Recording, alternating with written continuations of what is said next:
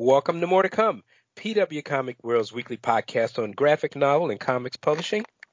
Recorded for this evening at various locales around the metropolitan New York City area. I'm Calvin Reed, Senior News Editor of Publishers Weekly, editor of PW Comics World, and editor of The Fanatic, PW's twice-a-month comics and pop culture newsletter. Check us out online at publishersweekly.com/comics. And I'm Heidi McDonald. I'm the editor-in-chief of The Beat at comicsbeat.com. And you can find us on Twitter at PW Comics World. And I'm Kate Fitzsimmons. I'm the podcast producer. And you can find us online on Tumblr at pwcomicsworld.tumblr.com. And don't forget, you can subscribe to More to Come on the Apple Podcast app, on Google Podcasts, and on Stitcher. And on Facebook, we are at facebook.com/PW Comics World. And don't forget, you can rate us on any of those platforms. Leave us a thumbs up or leave us a comment or give us some feedback because we love to hear from our listeners. Talk to us, please. All right, this week on More to Come, Oni, that's Oni Press, y'all. Oni Lion Forge finds a leader. More somberly, rest in power, Aline Kaminsky-Crumb. Also, Peter David needs help. And we'll take a look back at Anime NYC 2022 and indie news. So, Heidi, Oni, Lion Forge, back in the news. We've been talking about Oni since when was it? May? June? I mean, all summer. When did the mess start there? Yeah, the mess, it's hard to remember as 2022 races to a close.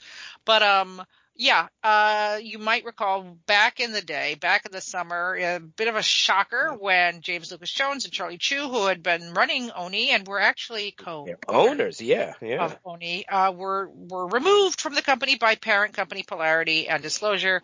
The Beat, which I run, was owned by Polarity for 3 years, so I, have worked with these folks, and it was a bit of a shocker. And then more people were laid off. Beloved industry figures, Alex Segura, Henry Barajas, Amanda Meadows, Jasmine Amiri were laid off, and then more people quit. Like pretty much the whole staff quit, and there was a lot of questions like, who is even running Oni now? And there really hasn't been an answer to that. So Rick Johnson, who is the publishing execution, I mean, I'm not lying, that's his title. He's like the VP of execution, which like who, corporate America, just if you're listening, I do not understand you. Think harder about your titles, yeah. Right. Okay. Time out. I'm just going to run and turn off the oven, and I'll be right back. Okay. Okay. Is this any way to run a podcast? Sure. Well, I don't think it's any different than most podcasts that don't have a huge budget. So there's been a bit of a leadership vacuum and a lot of concern. I mean, we've talked about this on the podcast ongoing over the whole, the last 6 months really. And, Oni is a beloved company, a legacy company. They have published some of the most incredible comics, Scott Pilgrim, Courtney Crumrin, and, they have the Rick and Morty license. And Lion Forge, I mean, it is the only Lion Forge publishing group. Lion Forge has a backlog of bangers themselves, led by Genderqueer. Yes, absolutely. One of the most important books of the decade.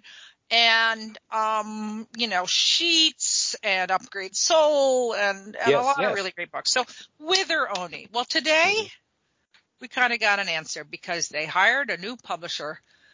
It is a fellow by the name of Hunter Goranson, and who most recently was the VP of Biz Dev at Boom Studios. But before that, he was at Bad Idea. He was at Valiant. I know he interned at Marvel.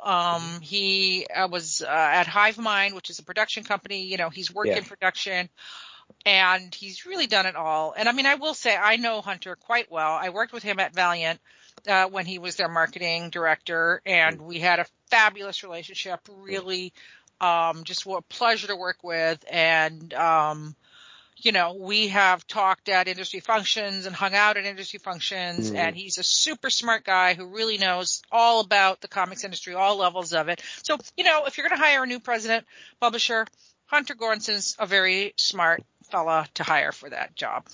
Well, they're getting bang for their buck because he's doing everything. I mean, he's announced as president and publisher, but he's doing all operations, editorial, marketing, sales, and I guess he's closing up the building at night too.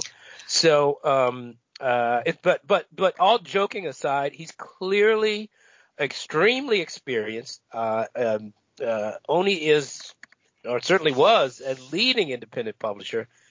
And no one wants to see this publishing house disappear. And Hunter's not doing any interviews for now but I will say, we did talk when I got this press release, which I was given a little exclusive window on it. And, sure. I will say that, and he said this in his statement in the press release, he is very aware of Oni's legacy and of their place as really just a pioneering indie comics publisher. And, Oni's former staff, James Lucas Jones on down was, I hope this doesn't come out the wrong way. It's very Portland centric. Okay. Yes. It was very hippy dippy. And, I think Hunter comes from a different background, but I do think he understands and respects that legacy. And, where is he based? Is he in the West Coast, East Coast? Is he going to Portland? No, I believe he lives in the East Coast because his wife has a job that is East Coast based. So, he'll be working remotely. And, I don't know. Kate, have you ever dealt with Hunter at any of his various jobs? Nope. Okay. Well, I interviewed him, when Bad Idea launched, because it was such an interesting idea. Now, I haven't really engaged with Bad Idea much because their focus is away from the book trade and counterintuitively. But, certainly it's a very interesting initiative. So, that frankly, I think only really experienced comics people could even pull off. Yeah. Well, I don't know about you guys, but because I did, break the news, I will say, I was at lunch and, my phone started dinging. I had so many, all of my, when you say, oh, I was talking to industry insiders. Well, they were all talking, my DMs went nuts. Everybody was talking about this move today and positive things. I just think everybody's really glad that somebody's in charge of Oni again. Yes. I couldn't agree more.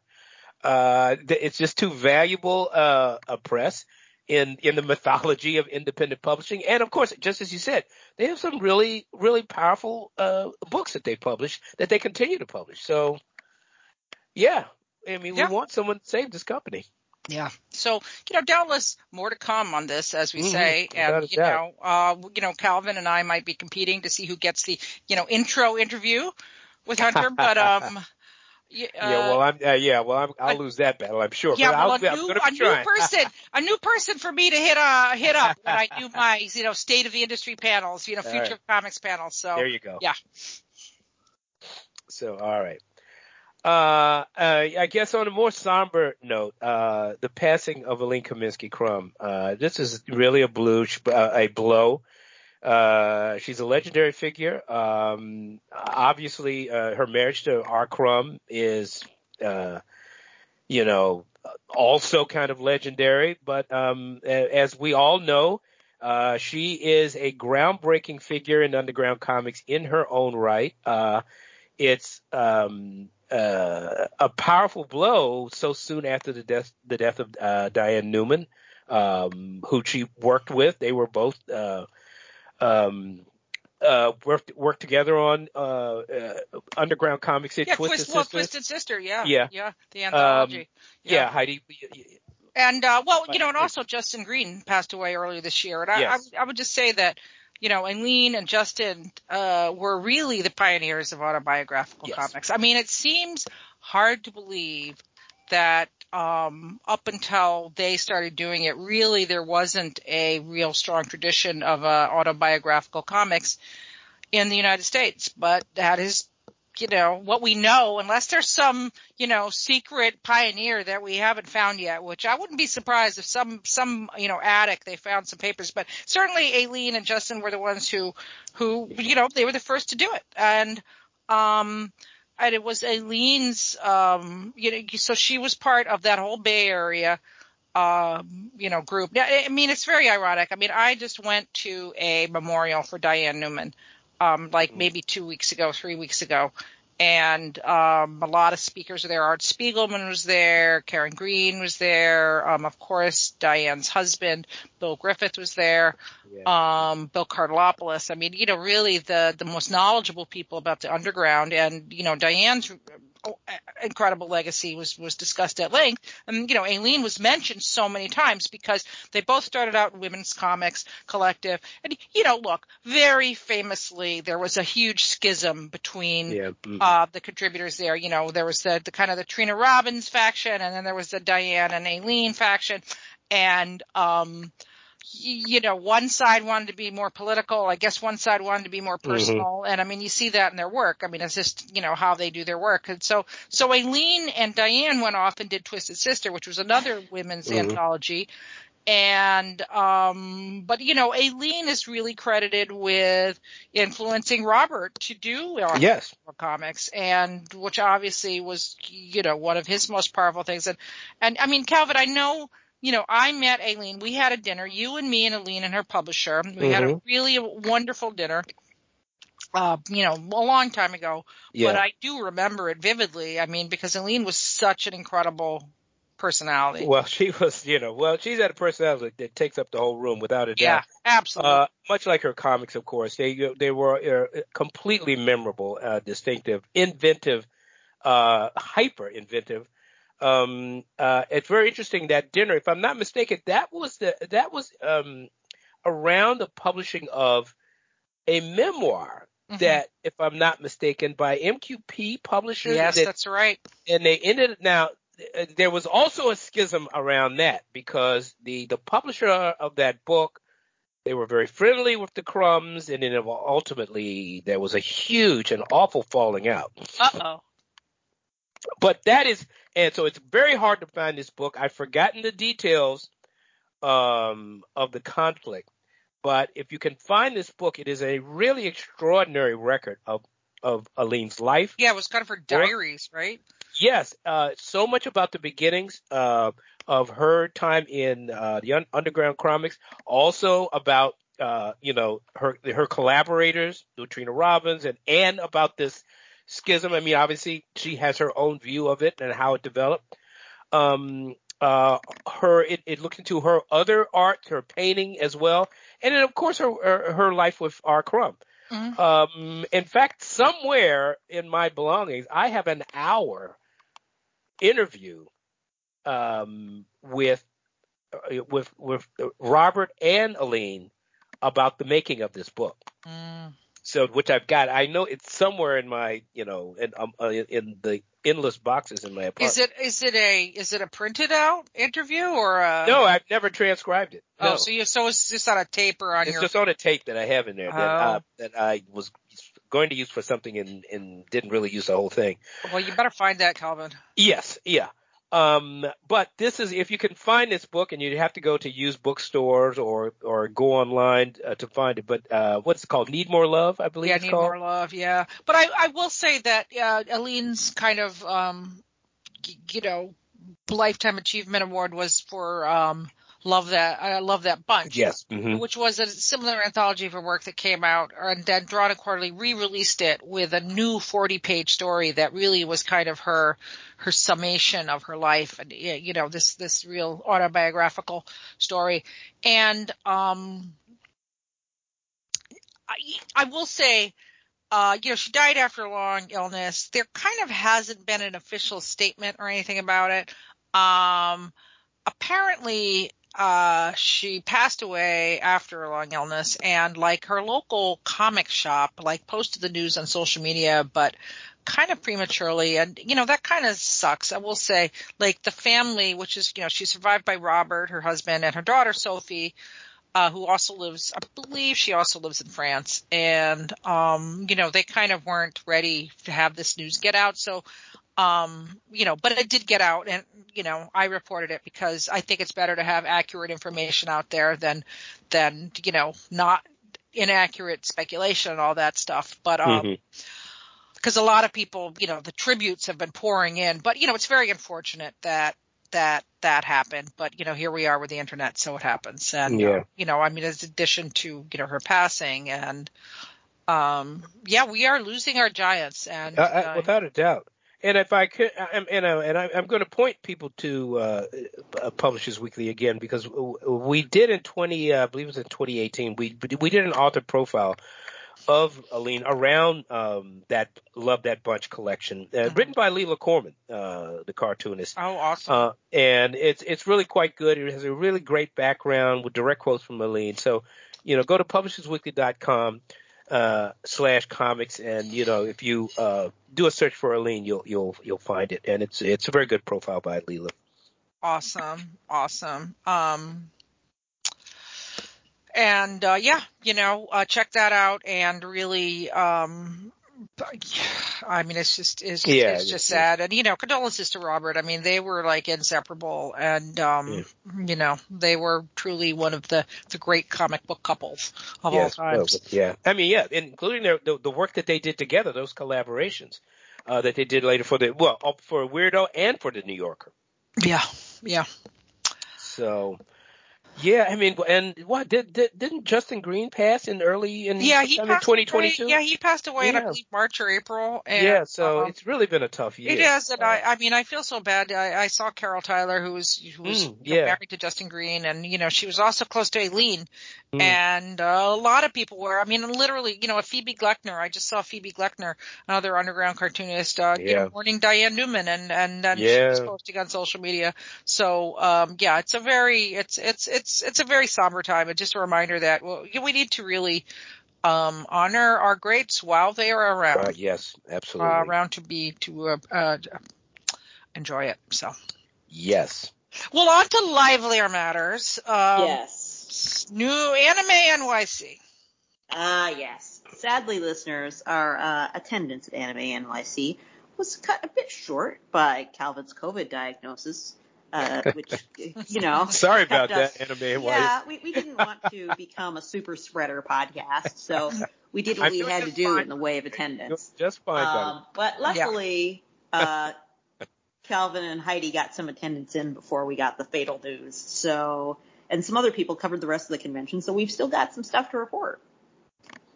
Yeah, Anime NYC, 53,000 attendance. It's a slight rise over last year. It looked like most of the big publishers were back, if I'm not mistaken. We have a report at publishersweekly.com/comics, by Bridget Alverson. Heidi, you weren't, I was only up there one day. I went on Saturday for like an afternoon, and I have to be honest, this anime shows are not my bailiwick. I saw a few people, but it's much more Bridget's beat, and Erica Friedman. I saw, Bridget and Erica Friedman, another friend of the podcast, were there. And, come to think of it, I have a podcast with them that I need to post. I forgot about it in all the excitement. So I should do that right after this. But, how the sausage is made. I know, right? Just the memory got jogged. If I can plug the beat, I will say, actually, Deb Aoki, who's normally our, manga expert. She was not there because she was off in Japan at the source. But kind of someone who's kind of a protege of hers, Marion Pena. He wrote for the Beat. We have two, if I may just plug the Beat, we have two pretty awesome reports, one by Marianne and one by Ricardo Serrano Dennis.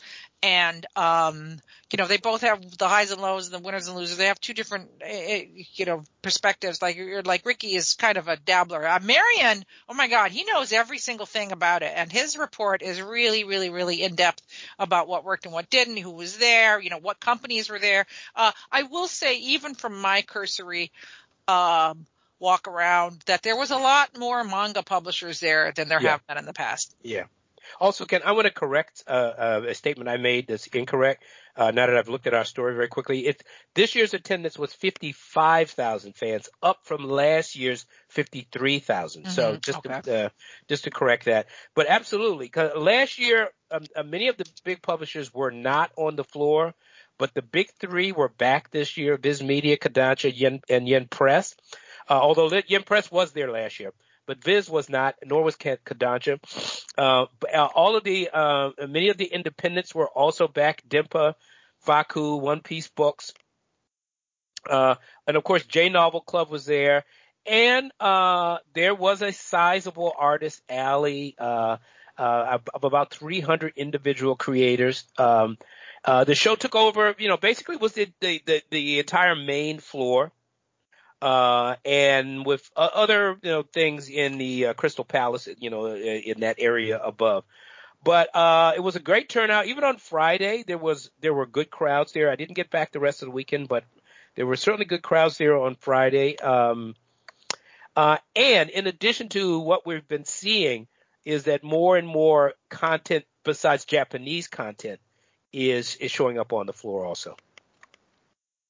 Chinese and Korean, in particular now as we live in the period of growth of the webtoon style platforms like Tapas and others. So, Kate, was there anything that you noticed of news or social media coming out of the show that caught your eye? Actually, not a lot. I have to say that anime conventions in the United States are not known for major announcements, except for, maybe some of the older and more established ones. Usually you'll hear, something coming out of Anime Expo or something, but nothing really popped up on my radar, to be absolutely honest. Anime NYC is a great young con. I really enjoy and respect it, and I regretted not being able to go this year. But I haven't really seen it as a news hub, to be honest. Well, let's see. There were a few things announced by, I think, let's see. J Novel Club announced a new deal with Yen Press to do print editions of some stuff. Let's see. I think yeah. And let's see, that's about it. Yeah. There weren't a lot. Which basically echoing what Kate said. There weren't a lot of announcements necessarily. It's yeah. That's not really what it's for yet. Yeah. It may get there eventually. All right.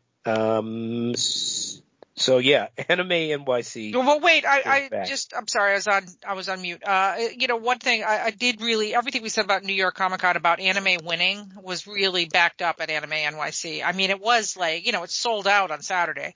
There's a waiting list for the major panel, which was the creator of Death Note. What apparently, I mean, it was peaceful. There wasn't any riots or anything like that, but there was a lot of confusion about who got to get in and who got to go to the panel. I mean, it was very popular. I got there very early on Saturday morning, like, about 11 o'clock, which is pretty early. And it wasn't that crowded. I was just walking around a little bit and I was thinking, not a big crowd, but I was only there until about 2 o'clock. And by the time I left, it was packed. Okay. Yeah. And, it's just absolutely clear that, anime and manga are incredibly powerful and, I mean, the Attack on Titan creator was in the, the special events hall, that the massive, 2,400 seat hall, special events hall.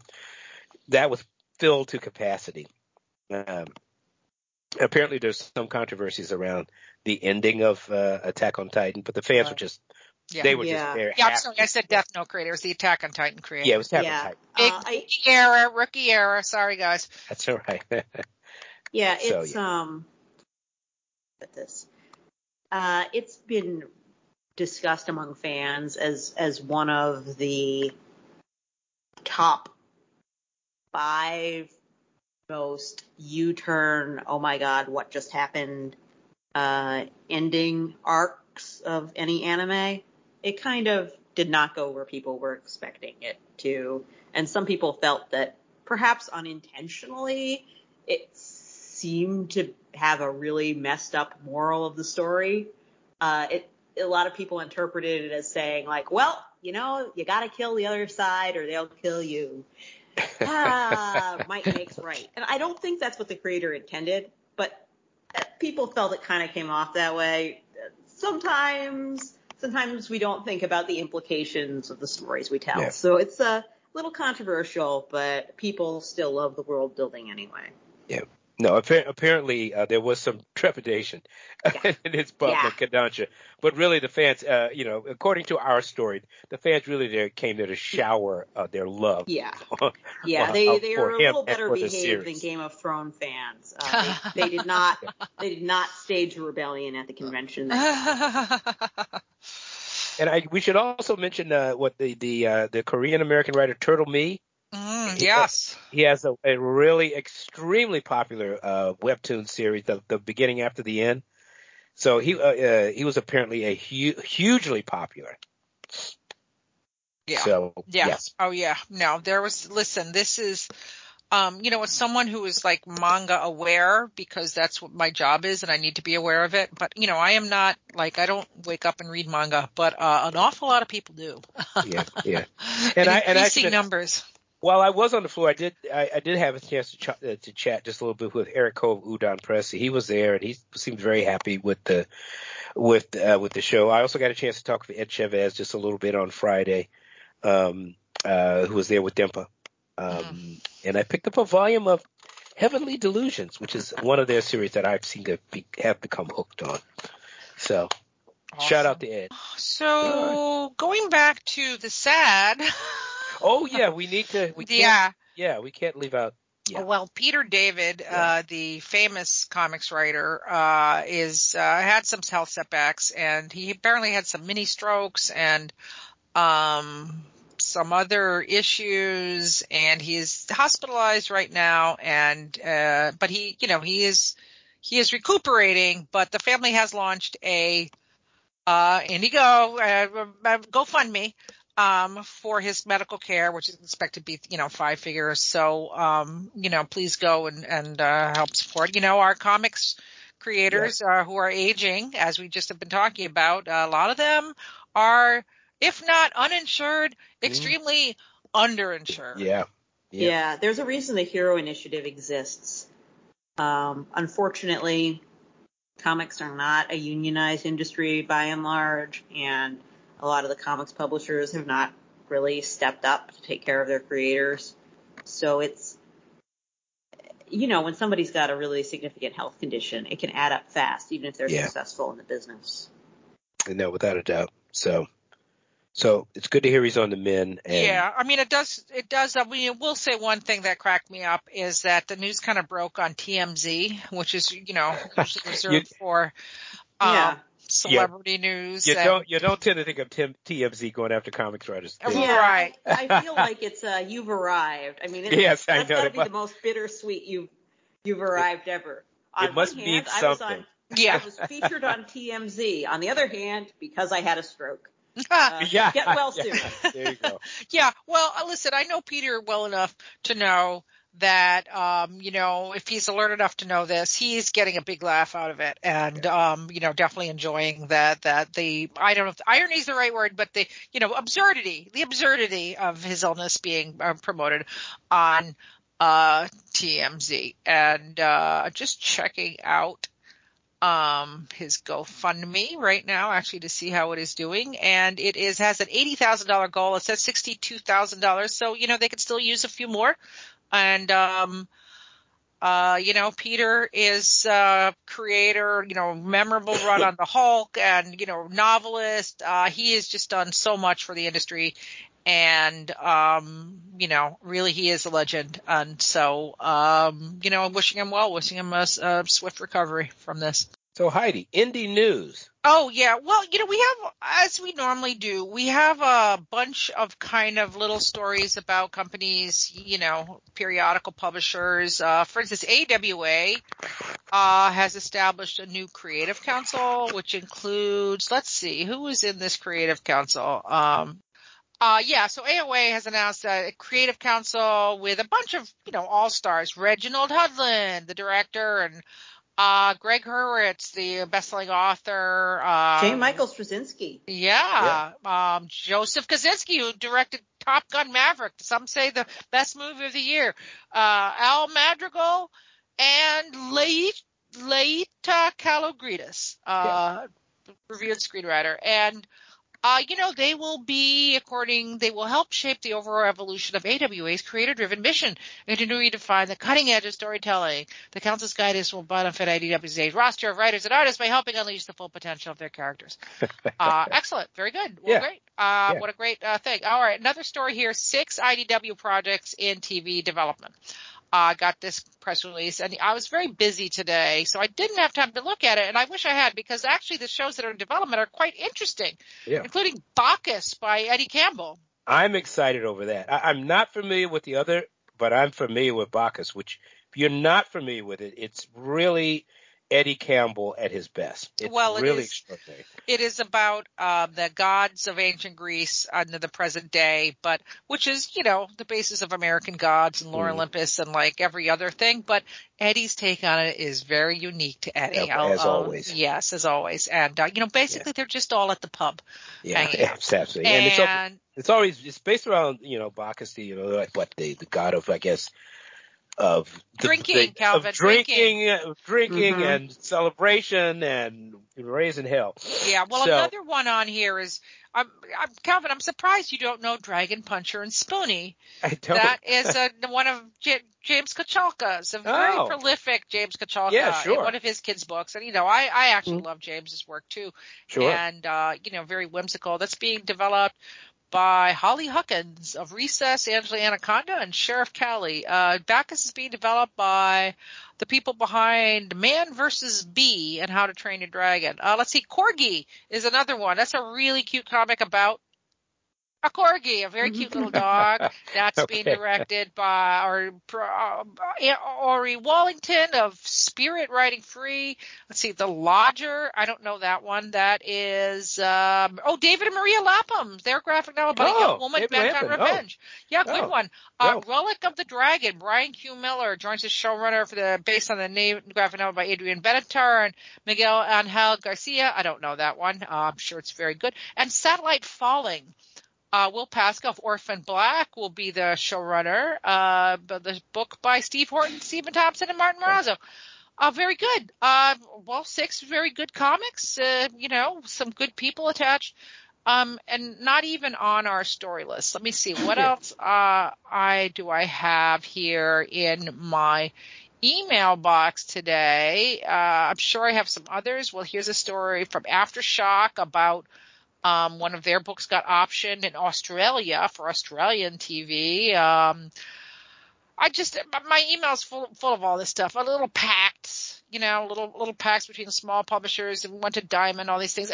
Anyway, the reason why I sound a little bit jaded by all this is that I am hearing, 2020 and 2021, people were stuck at home and reading Sword, all kinds of reading Sword, comic book reading Sword. Now people's 2022, COVID is over, except for people like Calvin who are still catching it for the first time. Calvin, you are not the only person I know who has caught it for the first time. I made it through 2.5 years. Yeah. And now I get it. My social media is full of people like you who haven't had it for 2.5 years, are just getting it for the first time. So it is still out there. People are still catching COVID. Luckily, it's a lot less. But I feel good, folks. I feel good. Yeah. And, but the point is people are going out into the world and doing things and maybe not reading quite as much. And so I see a lot of, just publishers kind of putting out these little press releases because I am hearing that there's kind of a glut of periodical comics from these publishers. I mean, there's so many of these publishers, Mad Cave and Scout, AWA, Aftershock. Not counting the online variety. TKO, yeah. I mean, well, yeah, Comixology Originals, and, IDW just relaunched with all their new stuff, and, Image keeps putting out their books. And by the way, Dark Horse has a new imprint every week. Substack Comics, they're all going to publishers. There's that thing called, I can't even remember the name of it. The other, Zestworld. Zestworld, yes. Yeah. Bad name. Sorry, guys. Bad name. Zestworld is launching all those things. There's an awful lot. Everybody's working. Anyway, I'm just hearing there's maybe a little bit of a glut for some of this stuff. Yeah. And, everybody's trying to kind of position themselves to get out there. But, Calvin, when we went over this topic in our pre-show, you said... Well, I said anytime things are going well in comics, it seems to me comics people say it's a glut. So, I mean, that's kind of the mentality. Now, let's face it, we are in a boom period. And, this is capitalism. And the cycle is, to some degree, boom and bust. So we'll see what happens. But we're certainly in a period now where we've never seen so many different kinds of comics being published. We're seeing innovation in how comics are delivered to consumers. We've seen a fracturing of the distribution model. There's just more comics, more ways for artists to publish comics than we've ever seen before. So that's the good news.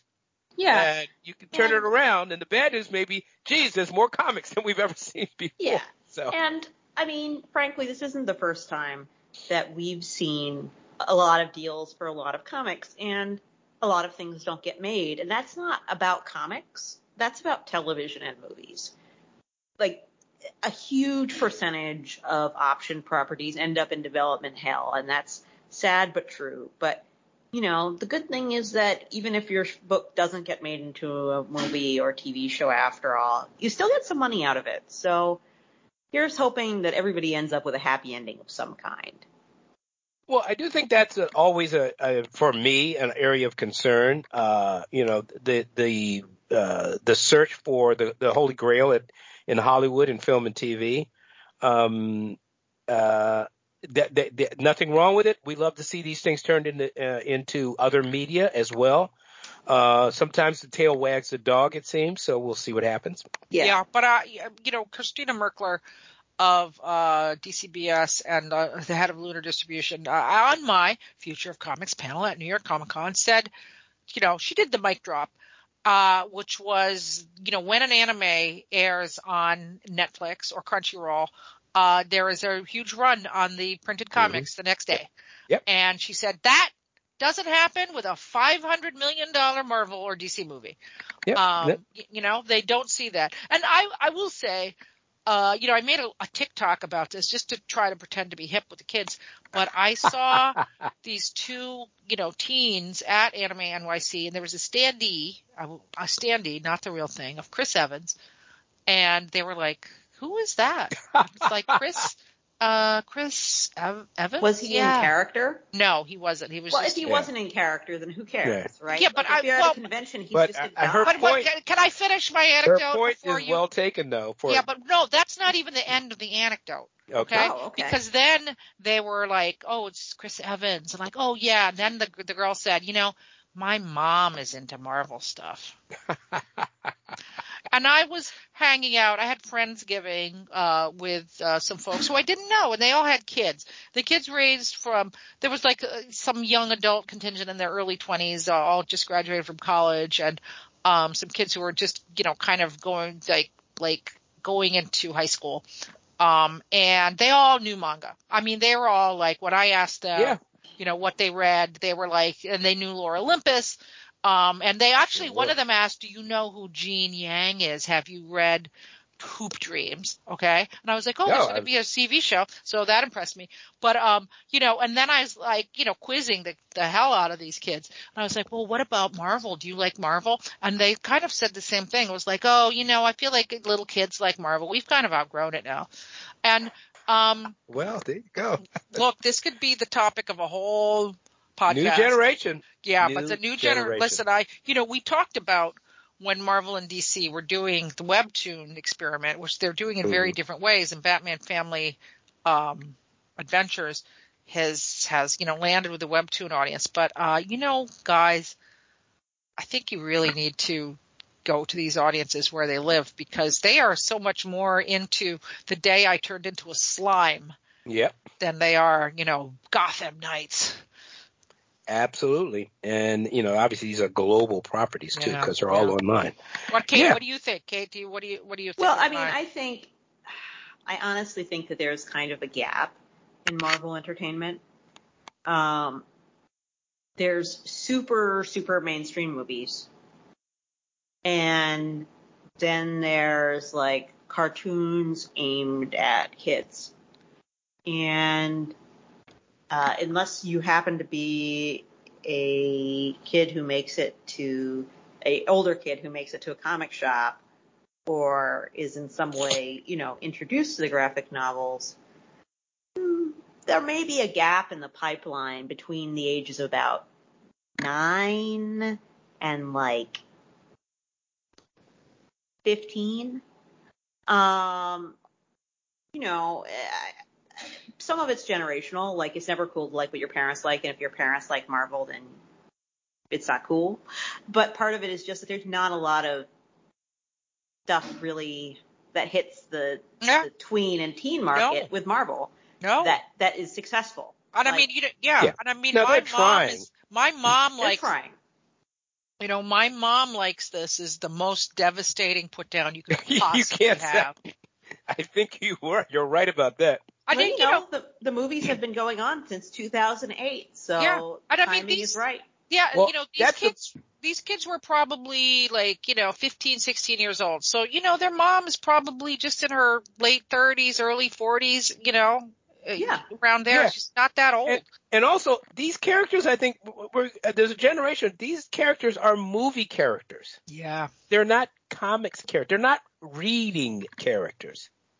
They want to see them in the movies. They're not reading about them in books. They're reading, they're reading manga, they're reading webtoons, they're reading them online. They're reading a different kind of story and a different kind of comics when it comes to comics. So, these traditional comics publishers, and I think they see the writing on the wall too, because they're trying to get on these platforms.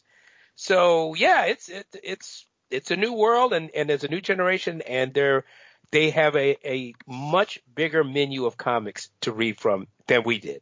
Yeah, totally. I think part of it is that, unfortunately, for all the movies have given some notability to the books, they've also overshadowed them, and they may get out of that shadow eventually. But right now it's a long, long shadow. So we'll see. Yeah. There's another headline we had here in our story list. And Kate, maybe you could talk about this. Disney signs with Kodansha for anime originals on Disney Plus. Yeah. So if you've noticed, if you look on Disney Plus, there's all the stuff you expect. And then there's like one K-drama and one anime. And apparently they're a sign of things to come if Disney has anything to say about it. And Disney billions mean you always have something to say about it. So anime has been a real jewel in the crown for most of the major streaming services, for Netflix, for Amazon Prime, as well as for Crunchyroll, which is, obviously anime-centric. And Disney has previously been very big on Disney-created content, but I think they can't resist that sweet, sweet anime clicks. So they have made a deal with Kodansha that they're going to be bringing some quote-unquote originals to Disney Plus. But I don't know that they're going to really be created specifically for Disney Plus. My guess from the sort of edgy wording of it, sort of talking around, is I think it's probably going to come exclusively and first to Disney Plus in English. My guess is that these are anime that'll probably already be things that were in the pipeline for Japan. Yeah. Which frankly is probably better than yet another Like, this is totally a one-off anime about Disney characters, you guys. We swear it's a real anime. Well, I'm interested in seeing that.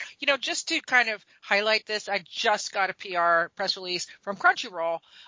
There's a big show on right now called CCXP in Brazil, and it's like they just released they dropped the Guardians of the Galaxy 3 trailer, the Indiana Jones 5 trailer. Anyway, Crunchyroll made some announcements there. I'm just going to read a couple of the titles of these new anime that is going to be streaming on Crunchyroll. Bofuri. I don't want to get hurt, so I'll max out my defense. Season 2. Okay. Okay. And this one sounds intriguing. The reason why Raylina ended up at the Duke's mansion. Okay. And then, a lot of these are based on light novels. Also, chilling in my 30s after getting fired from the Demon King's army. The titles are the best. Then I've been talking, as I said, I talked to a lot of industry insiders today, and I said, when are Amakame, which is what the Japanese called American comics, going to figure out that these titles are what teens and young readers are really clued into? The only one who's gotten it is James Tynion with the kids, someone who's killing the children, The Nice House on the Lake. I'm going to read a couple more because they're so much fun. Sorceress, Stabber, Orphan, Chaos, and Urban Rama. The third season of that. So A Galaxy Next Door, and I like this one. My Clueless First Friend. Yeah. Well, I mean, these titles are very much, they're intentionally humorous clickbait. Yeah. Like, people find, especially younger people, including millennials, find clickbait style headlines to be ludicrous, and parodying clickbait style headlines to be pretty funny. And it works both ways, as both like a joke on the ridiculousness of clickbait and as clickbait. It's kind of genius, and I don't know if it's just American translators making it sound more clickbaity, or if it really is that gloriously ludicrous in the original Japanese or Chinese, but I honestly think it's a lot of fun, and, I hope there's more to come on that, because at least it gives you some idea of what the show or book is about, instead of the American trend of, I'm going to pick one word, and it might be a character's name, and that's the title. Oh my God. I mean, that was a joke about Image. It's like, steel and, the dome, and I'm just looking at things in my apartment and reading the words. I should just find this, die. The fewer words, the better for American comics. And what? That is not the trend. It clearly is not. We'll wake up and smell the coffee. Frankly, these titles remind me of emo song titles. Yeah. But I mean, that's the world we live in. Yeah. Flashback, all right, so pay attention, American publishers. Pay attention.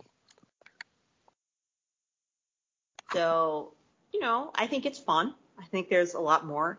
Like, there's a lot of creativity, but there's also a lot of one-upsmanship where, like, someone will be like, okay, isekai is the thing. And then people do a take on isekai. And then people do a take on the take on it, where they're like, okay, so I'm going to be isekai'd as the villain. But then it's like, but so many people are isekai'd as the villain. I'm going to be isekai'd as a villain, but I'm going to be bad at it. And it's going to be funny. And then I'm going to be, two of us are going to be isekai'd, and both of us aren't going to. I mean, like, it just, there's a lot of one-upsmanship to the point where it sometimes turns into in-jokes. But,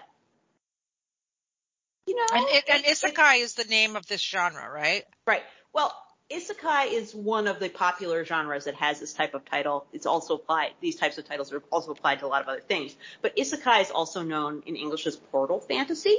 So basically, people who are from our world end up in another world. And they might have fallen through a portal. They might have woken up in somebody else's body. They might have been sent there by magic. Any one of these options, right? So it's like when I was a teenager and I imagined that I was swept off to a world where I had to fight alongside Wolverine and Namor. Yeah, exactly. I get it. Sure. Yes. It's like that. It's like Narnia or whatever, only because Japan and China, which both do a lot of isekai, although isekai is a Japanese word, are cultures that have a lot of emphasis on reincarnation. Often people, it's sort of treated as if you've been now reincarnated into this new world. Although oftentimes you show up there as an adult, so it's not really true reincarnation, but it's kind of like, okay, this is my world now and my body now. I'm not going home. Yeah, but it's a great storytelling convention, though. It's a great storytelling convention. If you're creative, you can make something great out of it. If you're not creative, it can become very samey very quickly, because in the last 5 years, there's been massive amounts of isekai. It's been an isekai boom. But it's created a lot of good stuff. And, it's just like in the 70s, there was a whole lot of post-apocalyptic going around. And there was a lot of good post-apocalyptic and a lot of mediocre. It's just a trend. There's a lot of comics are genre fiction, okay? And if you study the sales patterns of genre fiction, for instance, the most popular genre is romance, right? Although I believe horror is also very close. And both of these are like potato chips, let's be honest. Yeah. It's like, if you like a romance, you go out and you subscribe to Harlequin or whatever, and, you have the romance that type you like. Yeah. And you get 6 of them a month, and, they get you through. And then horror is the same. There's all these horror series. Same with mystery, famous detectives and everything. And manga operates on the same level. Now, there was a time when superhero comics were a genre like this, where it's like, oh, I want to read my science fiction fantasy about, superhuman beings. And I don't know, somehow we've kind of lost that, I think. Well, I think it got a little rigid. One of the things that you also, just very briefly, these genres that you mentioned, particularly romance and horror, they've spawned scores of subgenres. Yeah. Right. And so have superheroes. They have, true. I think it's a little bit more rigid. I think but the thing is now, there's so much more room for all kinds of genres, including superhero genres, to expand and find readership. Digital publishing has been a huge part of that. Absolutely. This is the glut that I think people are talking about, which is that there's more choice and more kind of titles available to more kinds of readers. Now, the publishers have to figure out a way to make money doing this, but people don't have to feel like, oh, why would I read comics? There's nothing that I want to read. That's over. Yeah. Yes. And also, part of this is the democratization that the internet and webcomics provided, and web novels. Because a lot of these light novels, they don't start out in print. Yes. They start out as web novels, and only the very cream of the crop end up in print and end up translated into English. So webtoons, webcomics, web novels, a lot of times they're started by enthusiastic amateurs, and there's a low barrier to entry, which is great because it means that a lot of creative or risky ideas or just ridiculous ideas rise to the surface in a way that, maybe a publisher wouldn't have been able to financially take a chance on until it's already proven itself out as self-published. Yeah, no, absolutely. But listen, the things that readers expect from their genre fiction are changing and adapting. Yes. And legacy comics publishers, take heed. Yeah. And before we round this out or end this up, I just want to hype a story on Publishers Weekly. Bridget Alverson did a profile of Avery Hill Publishing, a wonderful small publisher based in the UK, but has a really growing audience in the American market. In many ways, because of Tilly Walden, they were the first publisher, to release her work. She publishes for other publishers now, bigger publishers, First, Second, Boom, and others. Though she continues to publish with Avery Hill, and she has a backlist there. But her, I think her book Alone in Space really kind of put Avery Hill on the map. Yeah, and I mean, we've been following Avery Hill. They're not new. I think it's their 10th anniversary. They've been around a while. Yes, it is. It's our 10th anniversary. Absolutely stellar. The level of quality. Like Avery Hill's like Self-Made Hero and some other small British presses that they're just the quality. Look, we were just talking about a glut. Like all the books they put out are so unique. It's so beautiful. Yep. and so interesting. And, you know, I always, if it comes from Avery Hill, I always give it a read and check it out because their quality is so high. So yeah. Co-founded by Ricky Miller and Dave White. That's right. That's right. So yeah, a very good one.